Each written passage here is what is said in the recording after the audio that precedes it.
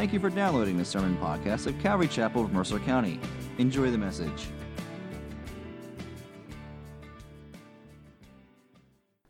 All right, good friends. Sorry to lay that on you.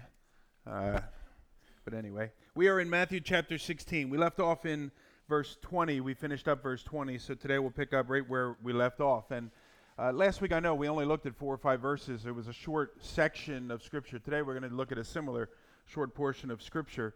But last week, the focus, if you will, of our study was that very important question that Jesus asks, which is, who do you say that I am?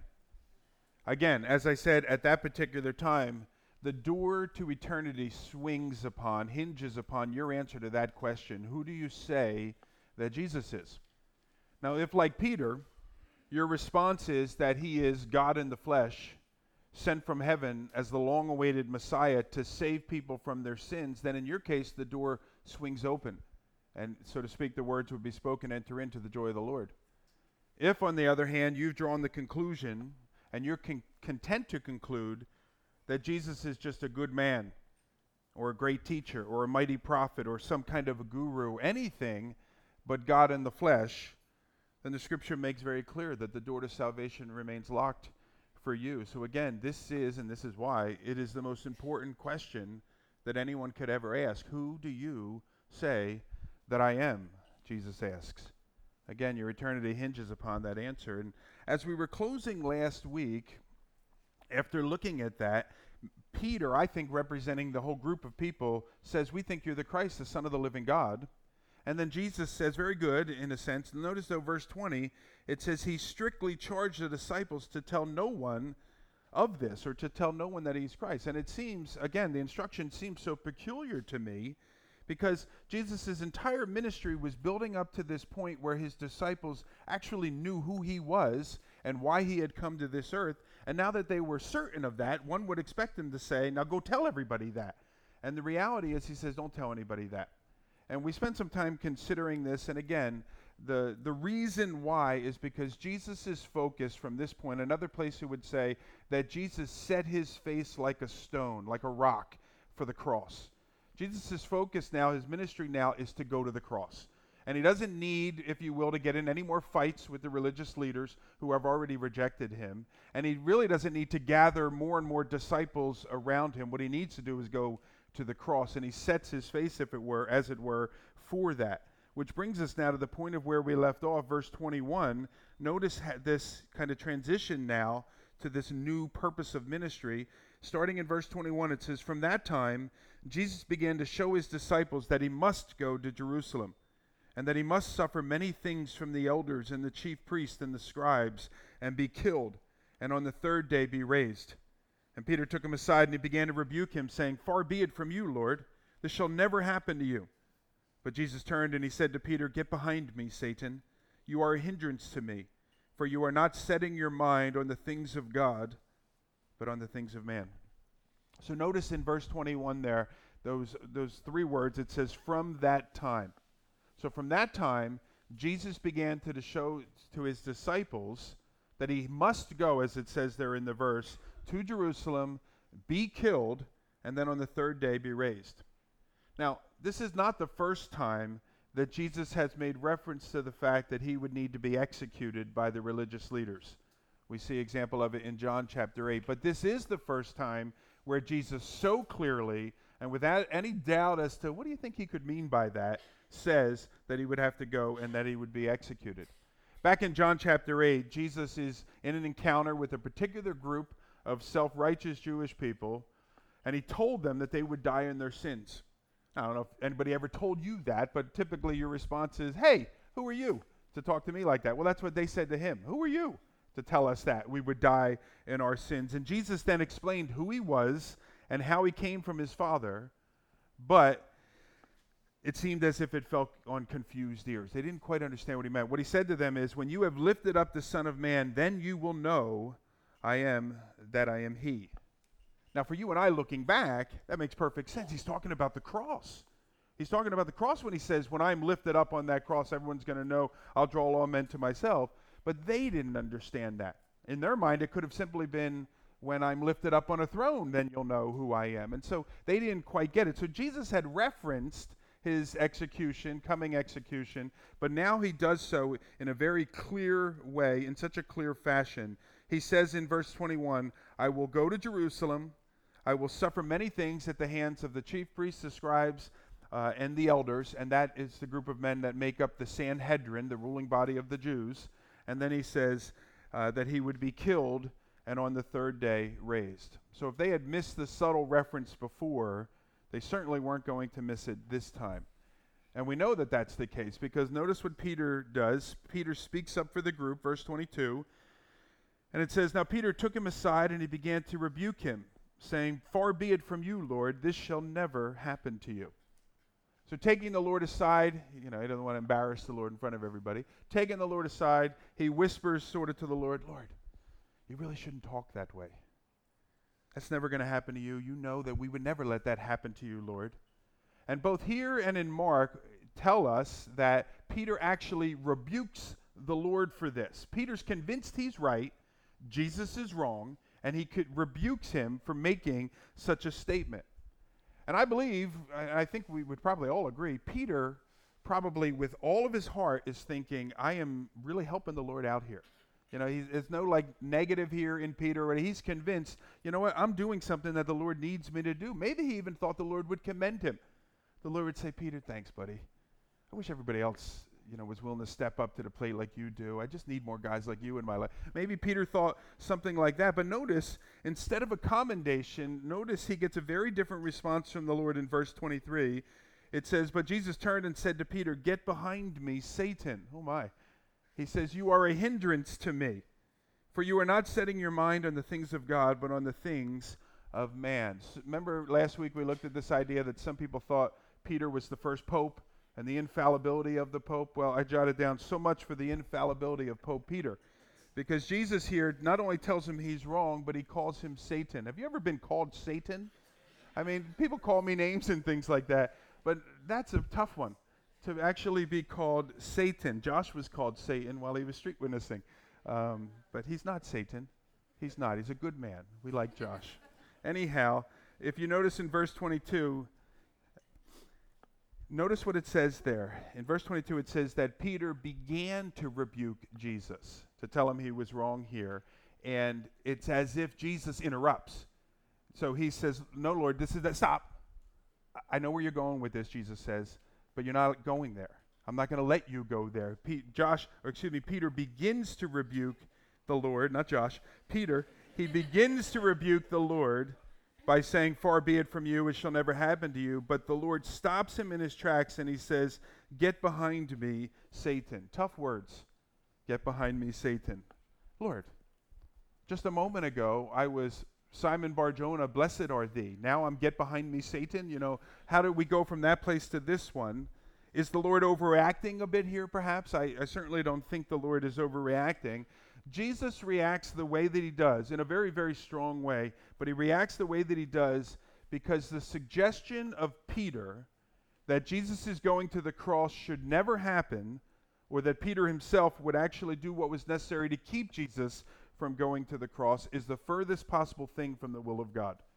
And so Jesus is not overreacting here. Peter's suggestion is the furthest possible thing from the will of God, because Jesus had come into this world to go to the cross. And from the very beginning of Jesus' earthly life, Satan had been trying to stop that. And so we see that first example perhaps there where Herod decides he's going to kill all the baby boys in Bethlehem. That's the first attempt, if you will, of Satan to stop Christ from fulfilling his mission.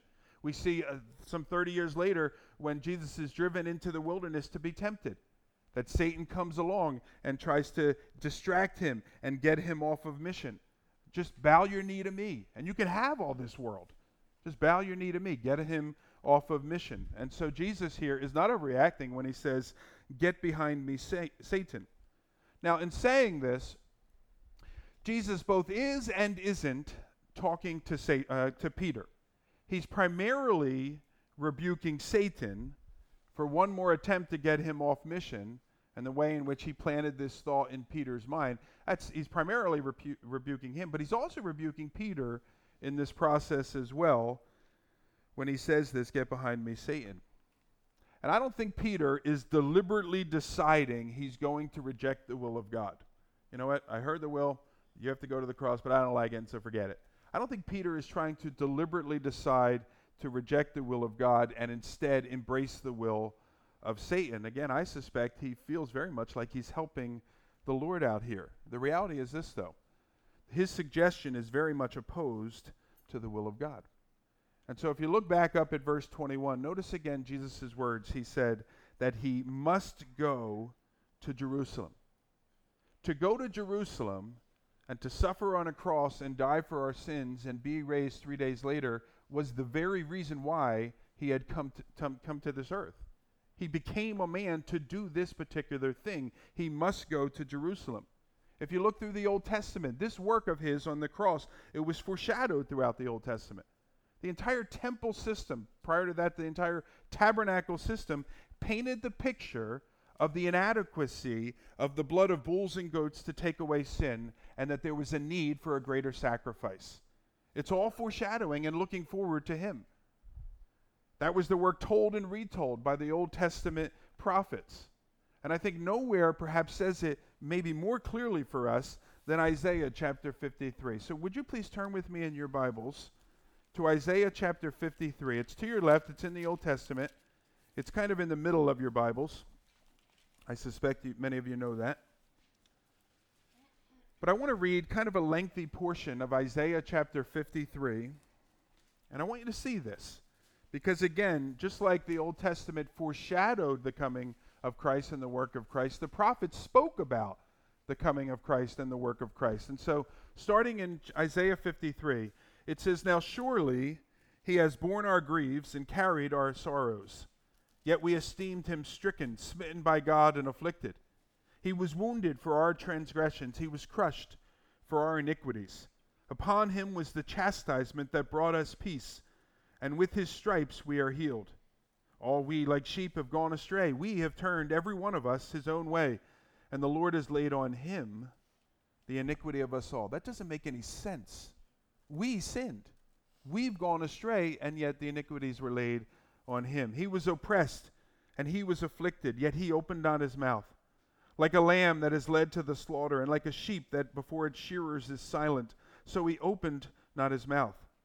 By oppression and judgment he was taken away. And as for his generation, who considered that he was cut off out of the land of the living, stricken for the transgression of my people? And they made his grave with the wicked and with the rich man in his death, although he had done no violence and there was no deceit in his mouth. And yet it was the will of the Lord to crush him, and he has put him to grief. And when his soul makes an offering for sin, he shall see his offspring, he shall prolong his days. The will of the Lord shall prosper in his hand. Out of the anguish of his soul he shall see and be satisfied. By his knowledge shall the righteous one, my servant, make many to be accounted righteous, and he shall bear their iniquities.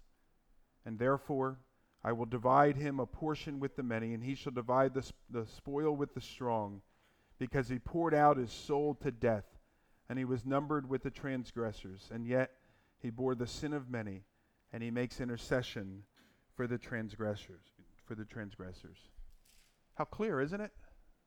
There had to be a more perfect sacrifice, and Jesus is that sacrifice. The writer to the book of Hebrews will comment on this, and in Hebrews chapter 10 he says, "And every priest stands daily at his service, offering repeatedly the same sacrifices which can never take away sins. But when Christ had offered for all time a single sacrifice for sins, he sat down at the right hand of God, waiting from that time until his enemies should be made a footstool for his feet. For by a single offering he has perfected for all time those who are being sanctified." And so, despite the fact that this is the very reason why Jesus came, to fulfill the scripture, Peter, again, no doubt with the best of intentions, decides to intervene and instead institute his plan. God's plan was clearly written, but Peter now decides he's going to institute his plan, and he says to the Lord, "Far be it from you, Lord, this thing should never happen to you." He got off track in his thinking. And Jesus tells us how he gets off track. He says to him in verse 23, after saying, "Get behind me, Satan," after saying, "You're hindering the work that God's called me to do." Do you think in his flesh there was ever this time where Jesus said, "I don't want to go to the cross"? Well, we know that is the case. He prayed that. "Lord, if there's any other way, take this cup away." And so any suggestion, you don't have to go to the cross. Do you think your heart would sort of leap at that in human terms, saying, "Oh, I like that idea. What is the other way?" And so he's being a hindrance to the Lord. But notice Jesus says, "You're not setting your mind on the things of God, but on the things of man." So Peter, no doubt, excellent intentions, wanted to protect the Lord, wanted to protect his friend from any harm. But those intentions were not God's intentions. God's intentions were very different from Peter. Peter, in the setting of his mind on the things of man, set himself in direct opposition to the things of God. And as such, he was dangerously at risk of becoming a hindrance to the Lord and unwittingly tempting the Lord to go off mission and abandon the very reason for which he had come. And so Jesus, as we said, abruptly stops him from doing so. And he says, "Get behind me, Satan." Now, when he says, "Get behind me, Satan," Jesus is not implying that Peter has become demon-possessed or possessed by Satan and dwelt by Satan or something like that. He's simply saying, "Peter, you're being used as a tool of the devil when you say the things that you say, when you, if you will, without even knowing, tempt me to get off mission." And I think there's a lesson for you and I in this. Certainly Christ has already gone to the cross, and so we can't prevent him from doing so. But I do think it's possible that each of us, with the best of intentions and sincere desire to protect our loved ones from harm, may unwittingly be being used by Satan to tempt others to get off of their God-given mission. Not only possible, I think it is very, very likely that it could be happening. So let me give you some examples. Parents. I think as parents, we love our kids. We want good things for our kids. We want our kids to be safe and all those sorts of things. But I think we need to be real careful that as parents, we're not unwittingly being used by the enemy to sidetrack our kids from what the Lord might be calling them to do. Friends, are you sure the Lord's not calling your brother or sister in the faith to do that which seems practically very foolish to do? I believe in wisdom. I believe there's wisdom in a multitude of counselors, but I also believe the Lord speaks into people's heart. And I believe the Lord calls us to do things that are foolish and ridiculous in world standards at times. And so I want to be very careful when a friend in the faith comes to me and says, "I really feel the Lord's leading in this way." I want to be very careful before I tell him that's not the Lord leading in that particular way. And yet oftentimes, because we love our friend, we want good things for our friend, we want them to be safe or whatever it may be, we may try to dissuade them from answering the call of the Lord. Does this make sense? Can you picture scenarios where how this fits into your life? We need to be very careful that we're not, if you will, being like Peter in those instances, a hindrance to the work of the Lord in that particular person's life. Are you sure that it's the Lord that's leading you to try and dissuade that person from that? And you better make sure, because otherwise you too may hear, "Get behind me, Satan." Now, I suspect this interaction must have floored the disciples, because Jesus had just told them that he would suffer many things at the hands of the Sanhedrin, the ruling body of Israel, that he would be killed, and that he would be raised back to life. And I am quite certain they didn't even hear those last words, "raised back to life." They heard betrayed, go to Jerusalem, betrayed, on trial, killed, and everything just stopped and went silent at that point, even though Jesus' sentence continued about being raised back to life, because they were too blown away by the opening words. Now, they would eventually put all the pieces together. Luke tells us, actually, that they do. It was on the day of the resurrection, Luke tells us, that as the two angels were there, that the angel declared this. It said, "Now the men," that is the angel, "said to them, 'Why do you seek the living among the dead? He's not here. He's risen. Remember how he told you while he was still in Galilee that the Son of Man must be delivered into the hands of sinful men and be crucified and on the third day rise.'" Notice, "and then they remembered his words." Then they remembered that he would be raised. But right now, it seems that they're just too shell-shocked by this revelation to really adequately process all of this. And I wonder, based on Jesus' next words, if it's written all over their face that they are shell-shocked. because Jesus seems to address this in his next set of words starting in verse 24. Jesus told his disciples, "If anyone would come after me, let him deny himself, take up his cross, and follow me. For whoever would save his life will lose it, but whoever loses his life for my sake will find it. For what will it profit a man if he gains the whole world and forfeits his soul? Or what shall a man give in return for his soul? For the Son of Man is going to come with his angels in the glory of his Father, and then he will repay each person according to what he has done. Truly, I say to you, there are some standing here who will not taste death until they see the Son of Man coming in his kingdom." So again, I wonder if there's this sense of bewilderment on each of these guys' faces in response to what just happened. Jesus said, I have to go to Jerusalem. They're going to arrest me and kill me, and I'll be raised again on the third day. And I wonder if the disciples are thinking, wait a minute. If you know they're going to do this to you there, why would you even go there? It doesn't make any sense. Logically, it's a foolish thing to do. Stay away. We can do plenty of ministry up here in the Galilee region. Jesus said, it doesn't make any sense that you would forfeit your life in this particular way. Well, perhaps that's what the disciples are thinking, and perhaps that's what leads Jesus to say what he does say. He says, if anyone comes after me, let him deny himself and take up his cross. So once again, Jesus is now faced with a teachable moment. And Jesus makes it clear that there are more important things in life than saving your own life. Did you catch that? Because some of you are just looking at me like, what? That's a shocking statement. There are more important things in life than saving your own life. Jesus makes clear.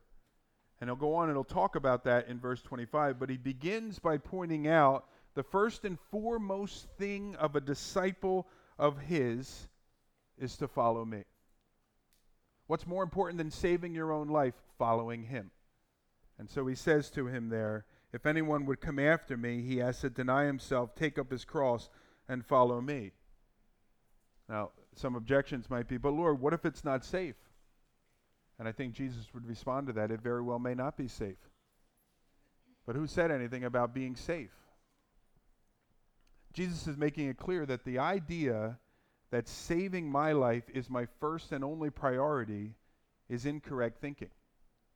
It wasn't the way he thought about his life and mission, and neither is it the way that you or I, as his followers, should think about our mission. Our first and foremost priority should not be whether or not we are safe, and our first and foremost priority should not be whether we will be happy, or whether we will be comfortable, or whether this will be good for me, and if so, then I'll do it. But that our first and foremost priority as a follower of Christ is simply this. Is this where he's leading me? And Jesus says there, he adds, take up your cross and follow me. If you are going to have any success in your effort to live in such a way that the first and foremost priority of your life is to go where he leads, then there is one thing that you simply must do. There's one thing his disciples simply must do, and that is take up their cross and follow him. Now, the disciples immediately know what that means. I think in our day, we may miss the impact of Jesus' words. In that day, they knew very well what the cross was because they were lining the streets of Israel with the crosses. The cross was not something that was spoken about in polite company. The cross was a cruel and horrific means of dying. The cross was designed as much to send a message to those not on the cross as to actually execute the one who was on the cross. The cross was a horrible way to die. And Jesus wasn't the only person, and the two guys that were with him weren't the only people to die on a cross. Thousands and tens of thousands of people were executed on a cross by the Roman government. And so these guys knew what the cross was, and they knew what the cross was for. We in our day, and I think rightfully so, we adorn our buildings with crosses. We wear emblems of them around our neck. Some of us that are a little crazy, we emblazon our bodies with tattoos of them and things like that. No offense, Brother Josh. These first century disciples would have never done that. And the reason why is because they did everything they could to put the cross out of their mind, not to bring it in. Hey, guys, on the way home from, you're having dinner. On the way home from work today, I saw 3 people crucified. You would never bring a conversation like that up. Maybe if the person's face was a little down or whatever, someone would say, what's wrong, honey? Well, on the way home from work today, I saw 3 people die on the cross. You see, it wasn't a positive thing at all. It was an implement of death. And the disciples know immediately what Jesus meant when he said, take up your cross. And in fact, in light of the fact that he just said that he was going to go be executed, they are probably thinking, this means that we are going to have to go be executed as well. When he says, take up your cross. You would carry your own cross to your execution. Usually there'd be the bar that goes up and down would already be in the ground, and you would carry the crossbeam yourself to your execution. And so when he says, take up your cross, they may have assumed that meant they themselves were going to have to be executed. But Jesus presents this option before them. Come, deny yourself, take up your implement of death, and follow me. And if I was in that crowd, my honest response to the Lord would have been this: Lord, I'm not sure that interests me. And Jesus, I think, would respond, well, that's the term of the agreement. Take it or leave it. That's what it means to be my disciple. And if you want to live in such a way where your first and foremost priority is not whether or not you're going to be safe or you're going to be happy or you're going to be comfortable or whether this will be good for you, then you have to live in such a way where you learn to deny yourself and all of your default desires. My default desire is Greg. That's my default desire. That's who I think of first when I make any decision. And as a follower of Christ, I need to teach myself, I need to learn to develop, if you will, the habit and rely on him for the strength to put aside my default desire and instead come running after him. Now, a lot of times we hear people say things like, well, I guess this is just the cross that I bear. And typically that applies to, I have an annoying little brother. Well, it's just the cross that I bear. Or I have some sickness or something that's chronic and is never going to go away. I guess that's just the cross that I need to bear. But cross-bearing is not dealing with some irritation in our life with a good attitude. That's not what is really meant by the idea of cross-bearing. Cross-bearing is the deliberate decision to put my will and my preferences aside and to live for him. It's the deliberate decision to live an others-centered life. Now here's a question for you. Which of Jesus' disciples are called to a life like that? Every one of us.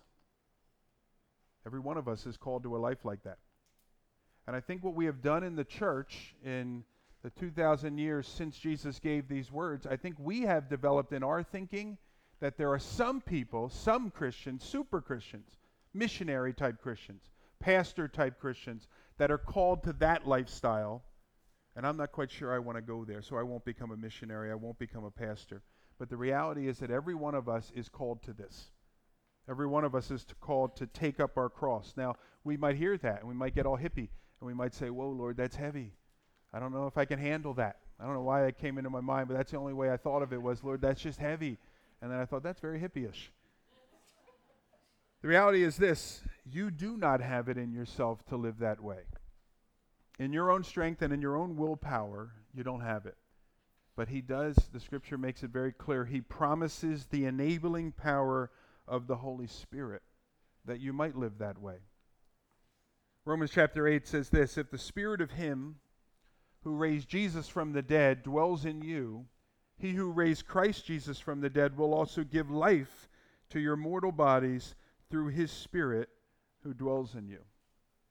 So those words, they apply to you and I just as they applied to these disciples, as they applied to Paul 2,000 years ago. That's what it means to be a follower of Christ. That's the standard for what it means to be his follower. And it hasn't changed, and it hasn't been modified, it hasn't been lessened, and it hasn't been softened. Now here's a statement that theologically, it's kind of hard for me to say because I feel like I can make arguments against it right from the start. I'll throw it out there, you deal with it over whatever you do after you leave here with your friends. But if you want salvation, The cost is your life. If you want salvation, this is what he puts out there. This is what it means to be saved. He went to a cross and gave his life. You take up your cross and give your life. How's that make you feel? Warm and fuzzy? Probably not. I know how it makes you feel because it makes me feel the same way. My flesh, my natural man, rebels against that message. I don't like to hear that message. It's my life, Lord. This is my life. I get to make the decisions. I'll give you some, Lord. And maybe even as I grow a little older, I'll give you even a little more. But I'm keeping back for myself what I want, Lord, and I'll make the decision. This is my life. My natural man rebels against that. And I think Jesus perhaps anticipates that a bit. If you look at verse 25, he says, oh yeah?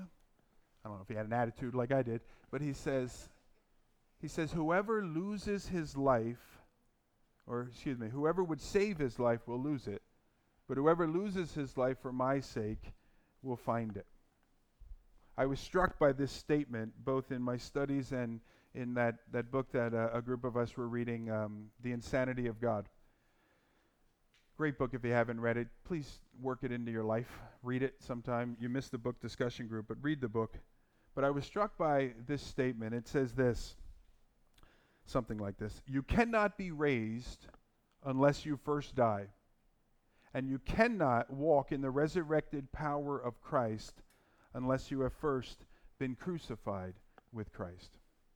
There would be no resurrection if Christ wasn't first crucified. And the same is true in our life. There'll be no resurrected life if there is not a crucified life. Whoever would seek to save his life will lose it, but whoever loses his life for my sake will find it. That's the irony of the Christian walk. We think that the only true way to be happy, to have peace, and to live a life to the fullest if we are vigilant for looking out for number one. The only way that I can truly be happy, truly at peace, truly make sure my life goes where my life is going to go is if I vigilantly look out for number one. But the reality, Jesus says just the opposite.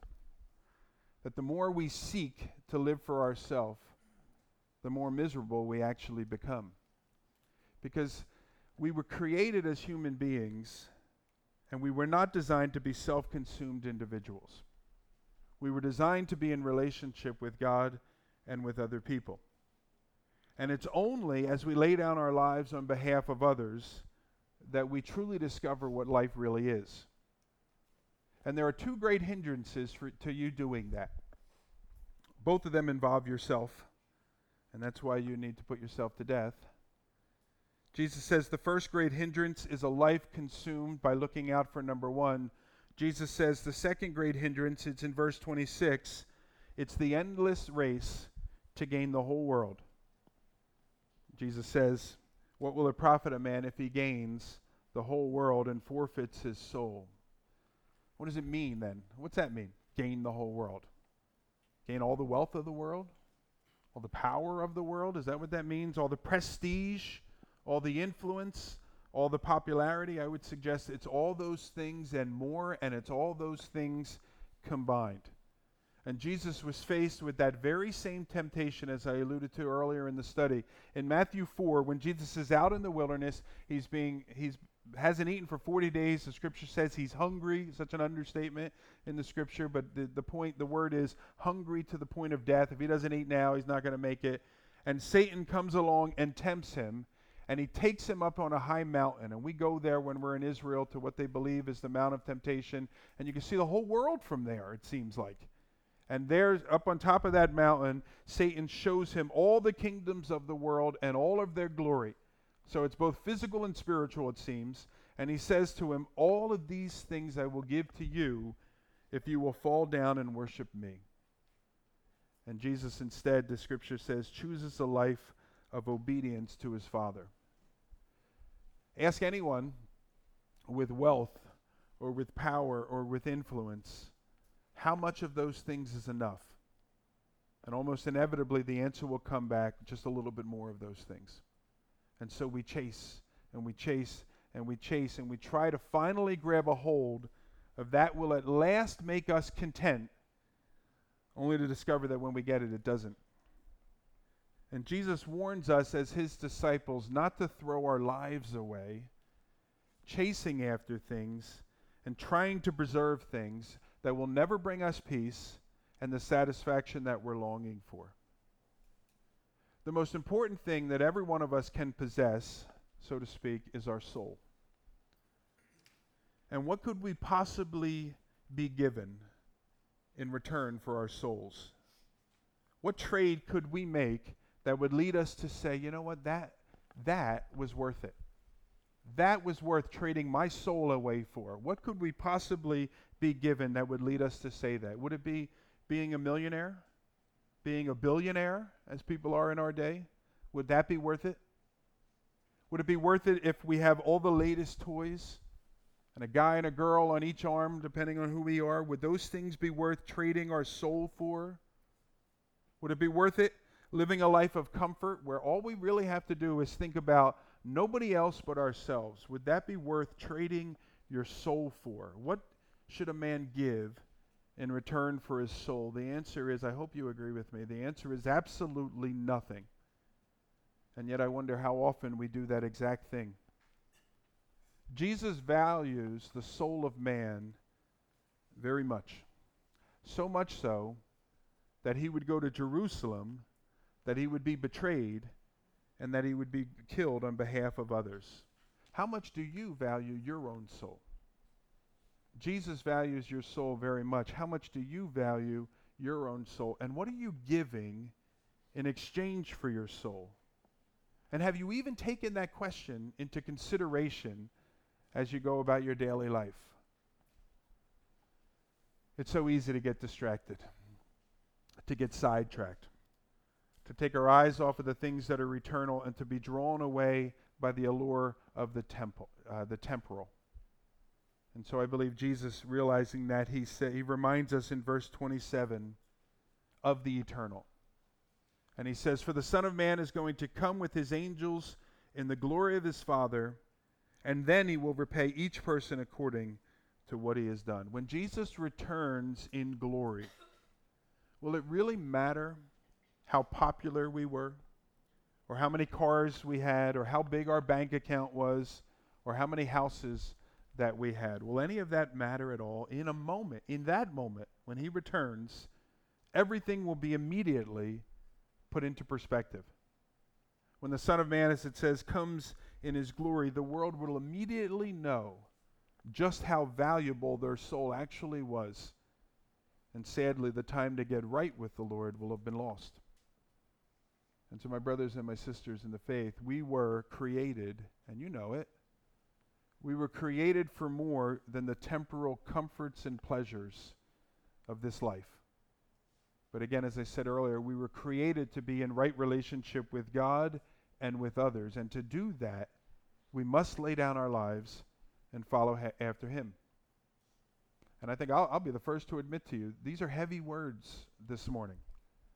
I think these are perhaps the heaviest words that we as followers of Christ can hear. Because Jesus makes it unequivocally clear that there are specific requirements of anyone that wishes to be a disciple of Christ. We must deny ourselves, we must take up our cross, and we must follow after him wherever he goes. Will you get this right all the time? Very doubtful that you will get this right all the time. But can I say this in love? You better get this right some of the time. Or I think we could very honestly question whether you are even in the faith.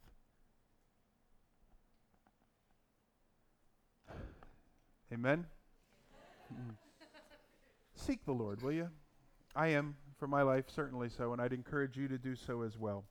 Seek the Lord in this matter, and make sure you are where you need to be in your relationship with him. Let's pray.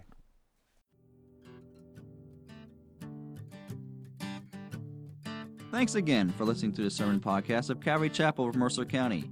If you would like more information about the church, its ministries, its worship services, or its small groups, please visit ccmercer.com or download the church app to your phone.